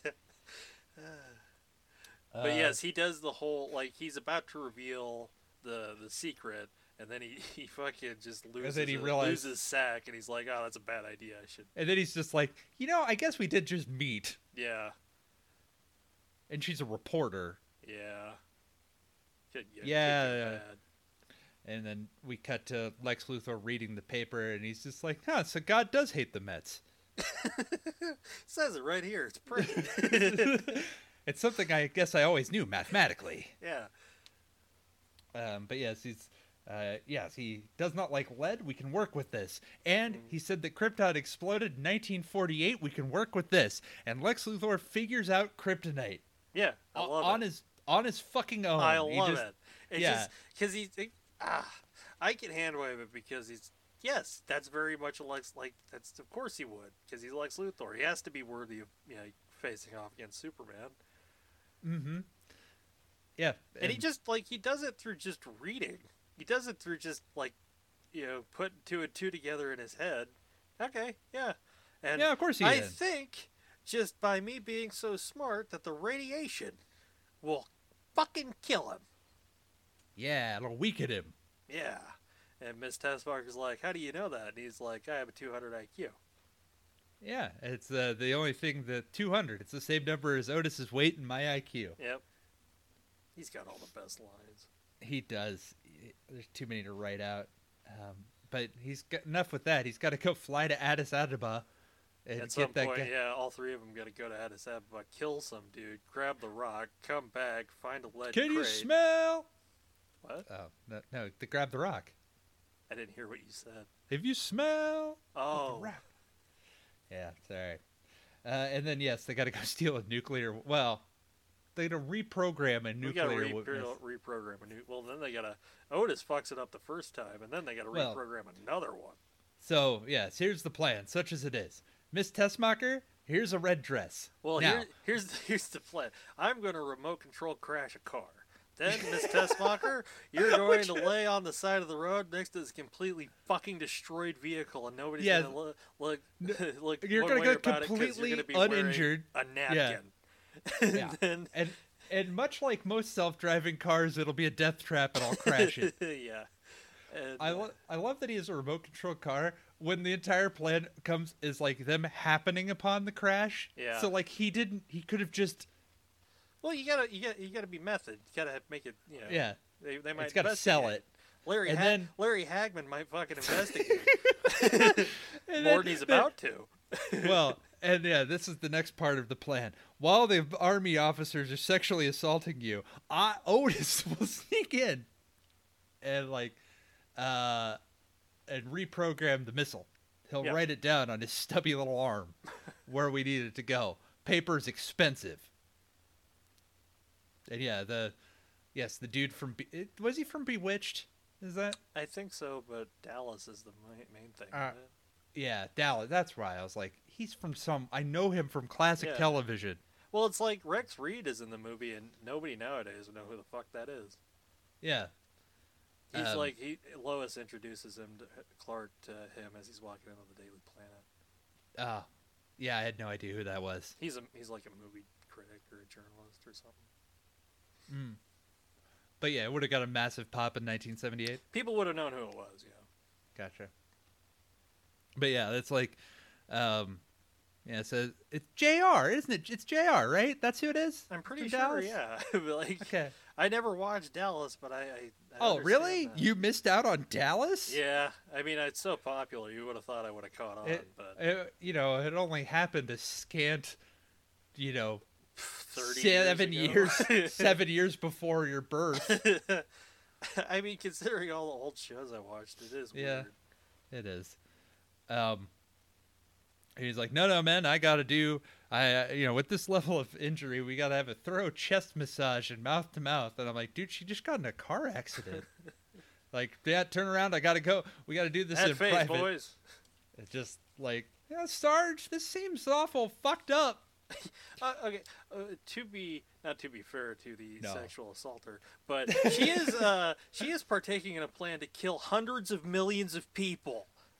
Yeah, I'm just saying that it's a little ridiculous. It's like Miss Tessmacher's just so hot, they will be all of them will be that distracted. That's true too. And Lex shows up. Let's hope that these army men have no standards or self-control. They're in the army. That's fine. Yeah, they'll stop the entire convoy and we will not look at the nuclear warheads. But yes, Otis fucks up. So Lex goes by in an ambulance and they hop in and it's like, wait, the last one was supposed to be a 7. There's 4 numbers, Otis. Mm-hmm. there's 4 numbers, Otis, and then he gets into a fight. You want to see a long arm? You want to see a long arm? Well, that's what he says. Yeah, I know. It is, whoa. Like, and then, well, because it's funny, because when you see Otis again, he has a fucking black eye. Yeah, he does.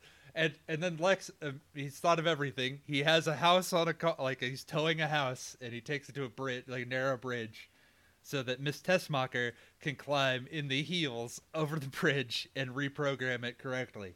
Mm-hmm. Yep. And now Jimmy Olsen is at the Hoover Dam. Yep. Taking pictures of the Hoover Dam for the Daily Planet. Because, when you're talking about shady land deal, take pictures of the Hoover Dam. We gotta get establishing shots. The look at all people this of Metropolis worthless won't know. land. Yeah, look at all this worthless.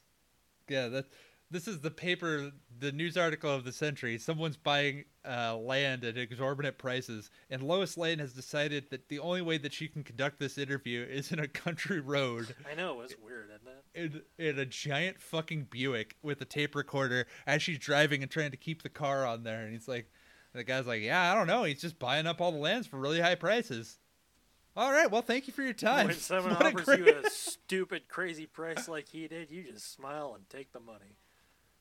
Like, well, yeah, thanks. That's all right. That's all I needed. That's what she said. She's like, I got it.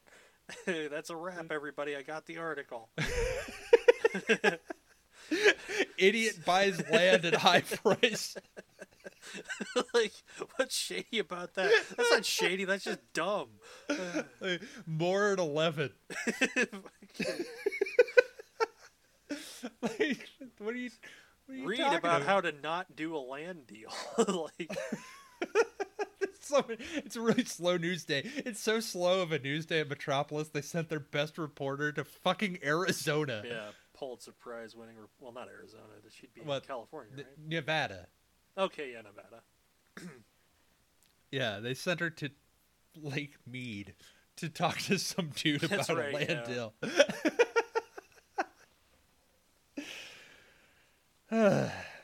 So yeah, Clark has not been told about this either. That's just how the Daily Planet rolls.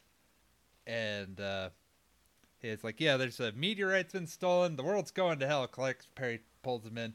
And like, him in his office, you know what you're missing, Clark? Humility? He's like, no, you got fucking bags of humility. You got humility for days. You got humility coming out your fucking ears. No, I fucking you need aggression. Yeah.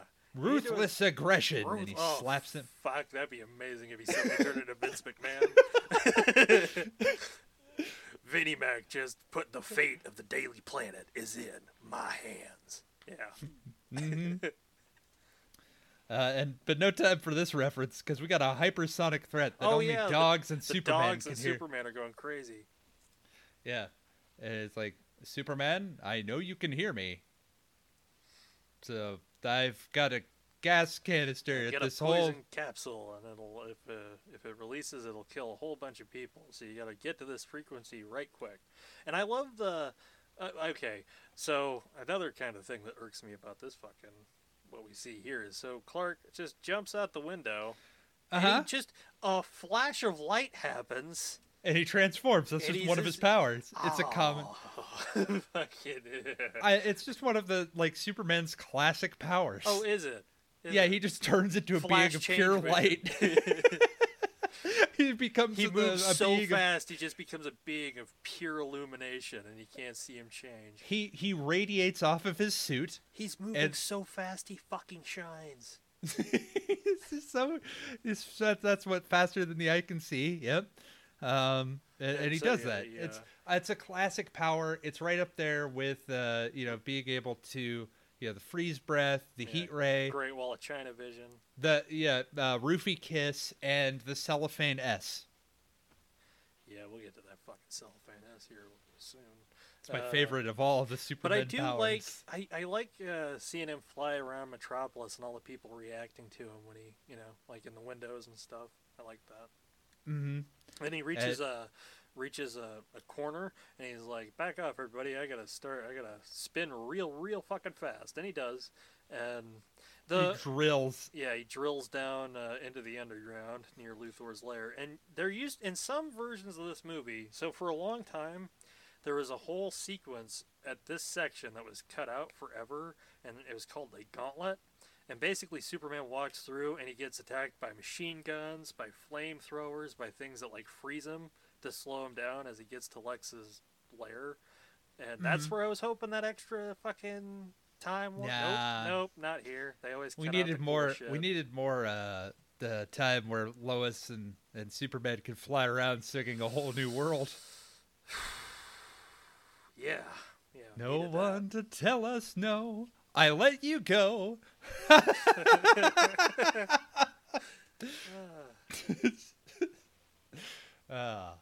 Anyways, and then Superman just punches down a fucking door. Yep. I think he's here, Mr. Luthor. Oh, he thinks he's here. Yeah. Yep. And yes, and this is our big confrontation. I love it, though. I just love how they just play off each other. Mm-hmm. Like, Lex is so... He's almost like General Zod levels of cocksure at this point. He's like, I'm in no fucking harm of Superman doing nothing to me. No, so yeah. In fact, I'm so positive. No, there's not. The gas thing, that was just one of my plans. It's in the back of my mind, really. Mm-hmm. Let me walk over here to the salon, and I'll show you my actual plan. I've created slides. Otis, put the thing over California. Yeah, you can see here, this is the United States. Perhaps you've heard of it. Yeah, have you been there? This is the San Andreas fault. Mm-hmm. I was thinking of GTA. Yeah, this is where Carl lives. Yeah, and this is where Grove Street is, and this is where you kill Big Smoke. And you only had to follow the train, Clark. But yeah, so I've bought up all this land here. Mm-hmm. That's absolutely useless. And Superman's like, why? And Lex Luthor's like, I predict that a 500 megaton bomb at exactly the right point will cause that bitch to sink right into the ocean. Yeah, and then he all sees of my land just prime property. And he sees, look at this, Lex Estates, Lextopia, Otisburg. He's like, Miss Teschmacher has her own place. And she does, and do you know what it's called? It's the Teschmacher Peaks. He named a place fucking funny. He named a place after his girlfriend's tits. God damn, because he's a supervillain. That's how he rolls. Yeah, and he won't even let any place be called Otisburg. No, god damn it. You won't demean Lextopia with an Otisburg. Otis did make it into the comics, by the way.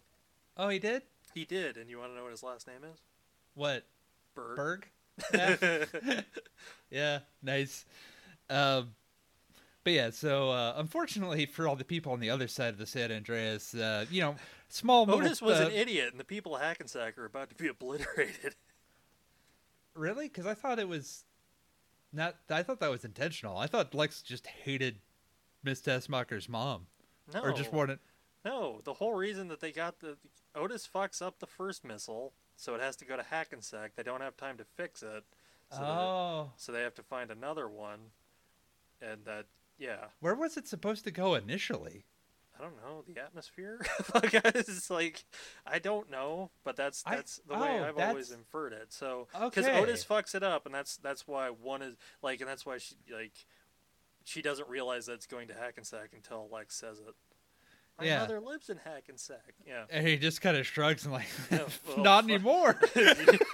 I'll give her a quick call, I guess. Like, yeah. But that just shows just how, like, casually malicious, just how psychotic he is with being fine with the death of millions of people. But yeah, fuck it. They're my girlfriend, two birds, one stone. Like, fuck Hackensack. Yeah, and it'll cause the real estate value of New Jersey to skyrocket. Once you irradiate it, it'll be worth way more. Once you replace it with a big fucking hole in the ground, people will love it. Oh, yeah. Oh, anyway, Superman. All this, this has been great. So the detonator's somewhere. I guess I could shut it off. And, like, he sits on a lead box. He's like, because he said that I can't see through lead. Get off the box. Yeah. He's just, I'm going to pick you up. Just get off the box. And then Superman tosses him, and he's like, "Don't open that! I swear!" And he's like, Superman just gives him this great, like, "Oh, fuck off!" Look. Well, because there's also no way that Superman could catch both the missiles. No, is the other thing. Like, they're already been launched, and do you mean these missiles? Yeah, that kind of thing. Mm-hmm. And yeah, it's a rock. Superman's greatest nemesis. Yeah, it's great. I love it. I love it. Yeah, and he did make it into its own piece of jewelry for Superman. Gave him a bling chain. Yeah, here you go. Here you go. Here's this a is something chain. to die with. Yeah, there you go. You're gonna be swag as you die. You're like the Flava Kryptonians. Now go sink in the pool. There you go. And we'll be reborn, baptized in the water, the irradiated waters of the earth. Oh yeah, and John Ratzenberger is there. I forgot his name, but yeah, I saw that. He's one of the operators of the missile. Yeah, it's like, he's he's Cliff in Cheers and the voice of the ham in Toy Story. And in a lot of Pixar movies, actually, if you listen for him, you'll hear him. Mm-hmm. And I was like, oh, hey, he's here. But yes, the missiles are launched and things are not looking good. But Miss Tessmacher comes and saves Superman, but only on the condition that he saves Hackensack first. Yeah, the only time anyone would ever choose New Jersey over anywhere else. Mm-hmm. And he agrees, and she takes the chain off. Well, before she takes the chain off, she kisses him. Mm-hmm. And he takes the chain off, and he's like, well, "Why'd you kiss me?" Yeah, and never got. Probably wouldn't let me later. Yeah, that's fair. And he's like, well, you better back away. I'm about to just take the roof off this place. Yeah, I'm about to go crumble this place into fucking dust. And he does. Mm-hmm. And flies to Hackensack. Yep. And saves the fine people of Hackensack. Yep. Unfortunately, the San Andreas fault gets totally hit. Oh, it's fucked. It's completely... I mean, he doesn't have enough time. Lex just said, he doesn't have enough time to catch both of them. Mm-hmm. And yeah, like Lois, who's been driving on empty because her car can only go like 500 feet to the gallon, because it's a 70s car, stops at a gas station and the gas station explodes and all hell's breaking loose. The Hoover Dam just doesn't just explode. Like it does. It's 1970s station standards. She just stopped by her. She's like, oh, I wonder why. Boom! Fucking it exploded like Krypton. No. Yeah. There were things rumbling and then things happened. Yeah, the earth quaked a little bit, and the gas station in California explodes. Yeah, with nobody in it. It was just God. an abandoned gas station. Presumably, I mean, we don't know. And yeah, the Hoover Dam collapses, and it sends a big, wall of water going through, like a train, is about to get derailed. Yeah, the Golden Gate Bridge is gonna fucking collapse, and all kinds of... Superman's got his hands full. Like, he really should have picked the first missile. He doesn't lie. That's true. And, so he goes into the San Andreas and just fixes it. Yeah. Just lifts it up. That's all it needed. That's all he just gave it really encouraging words and just, like, you're a good fault. And everyone really likes you. You're not at fault, okay? I don't blame you anymore. And that done, he causes a rock slide, which stops the big wall of water from killing everybody downstream from the Hoover Dam. Mm-hmm. He stops at the Hoover Dam and shuts off from runaway power. Yep. He saves Jimmy Olsen and drops him off in the middle of fucking nowhere. Save his place of all. He saves the train by doesn't he become part of the tracks? Yeah, not lays on the tracks, but he becomes his body kind of forms the other rail. Mm-hmm. He saves a bunch of motorists on the Golden Gate Bridge, including a school bus full of children. Yeah, this will never become relevant later. No, he shouldn't have done that. No, he should have let it drop. And then Lois, though, unfortunately, is running on fumes, and the ground opens up, and she's killed. Yep. It's a bit more... It's not sudden as that, but yeah, she basically suffocates. Rocks falls, Lois dies. It's like a bad DM. Yeah. It's like, and it's a shame too, because if she had just moved like 10 feet a little bit more with that car, the fissure wouldn't have opened up anymore. Exactly. It was just right at the end. There was no way for her to escape, really. Mm-hmm. And, Superman gets there, and he's just sees that she's just been buried, and he fucking gets pissed. Yep. Well, he pulls her out of the dirt and kisses her dead body, and that's when he gets pissed. And he really great acting from Chris Reeves' part, just that raw emotion, and just like zooms fuck past. No, this is not fair. I am deciding that this is not fair, and I am going to take measures to fix this. And his heavenly sky father's like, Clark, you can't do it. You can't interfere with history. It's forbidden by McCloud face. I'm going to give you such a slap. And then Clark also hears, son, you were here for a reason. And, Clark decides, takes some agency, and he's like, fuck it, I'm going to change history. So if I could turn back time. Yeah, if I could find a way, I'd take back all those rocks that killed Lois. And he does.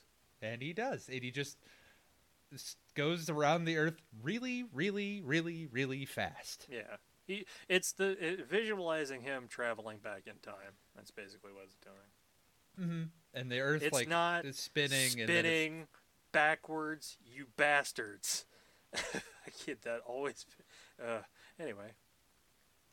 But yeah, he does. He just finds Lois and yeah, she's hey, fine. Yeah. Get out of the car. Yeah. That's it. Yeah. And they have a little conversation. They're about to kiss, and then Jimmy ruins the moment because that's what Jimmy does. That cock tease Jimmy Olsen. He's not a cock tease. He's a cock blocker. No, it'd be way different if he rolled up to them and he was like, Superman, zip. How am I looking? I need help. Oh, that's a cock tease, Jimmy Olsen.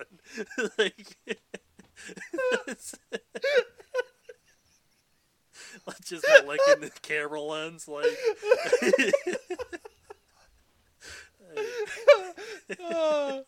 Superman, I'm glad you're here. I'm wearing this low-cut pants.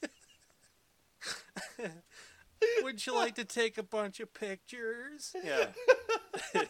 Just all fucked up, and Superman's like, I am out of here, alright? I'm going. I'm your pal. Yeah.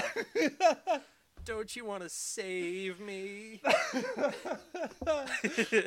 Oh, fuck.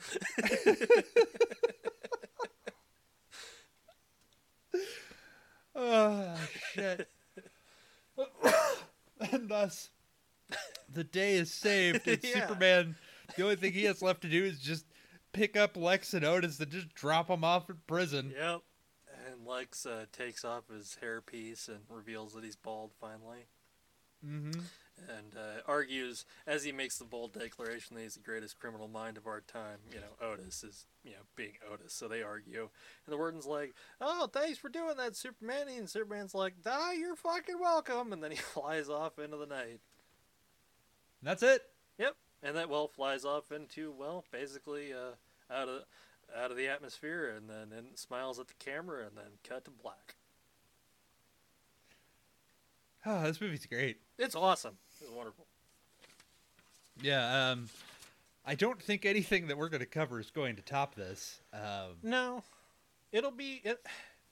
I don't know. It'll be fun to go through all the stuff, though, again. Just seeing... I don't know. 4 will give it a run for its money, I guess. No, I'm not saying, in a good way. I'm just, it'll be fun to just kind of go through them again. Because it's been a while since I've seen the others.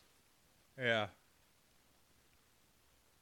So yeah, no, this will be fun. So yeah, we got a bit of a different thing going for you for next week. Well, we're going to do the normal Superman 2, but then as a bonus, we're going to do the Donner Superman 2. Cut of Superman 2. And we'll explain what that means. Yeah. When we get there, that'll be that Thursday. That's the plan. Yes, is to have that, and then from there, more normal Superman 3. Supergirl and Superman 4. God help us all. And then Superman returns. And then another special episode will be peppered in there. We'll cover The Death of Superman Lives, the documentary. Yeah, there's just no good breaking point with the Superman movies, so we're just going to power through them all. We're just going to go through them faster than a speeding bullet. And damn right. More powerfully than a locomotive. And creep you out faster than that cock-teased Jimmy Olsen. Oh, man. My shirt became unbuttoned. You can't touch. Superman, I spilled water on my pants. Like, wow. You creepy fuck. Get out of here. Superman, there was a sale on bananas. Watch me eat.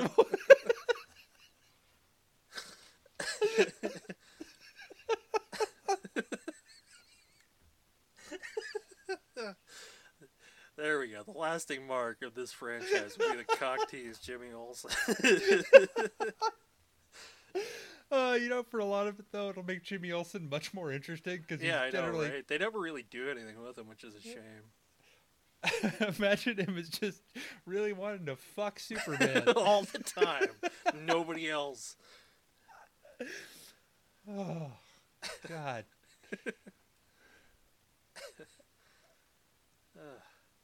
Good times. Good times, great oldies. So yeah, well, Superman 2 is next, but until then, I'm Devin. I'm Dayton. Thanks for listening, everybody. Peace.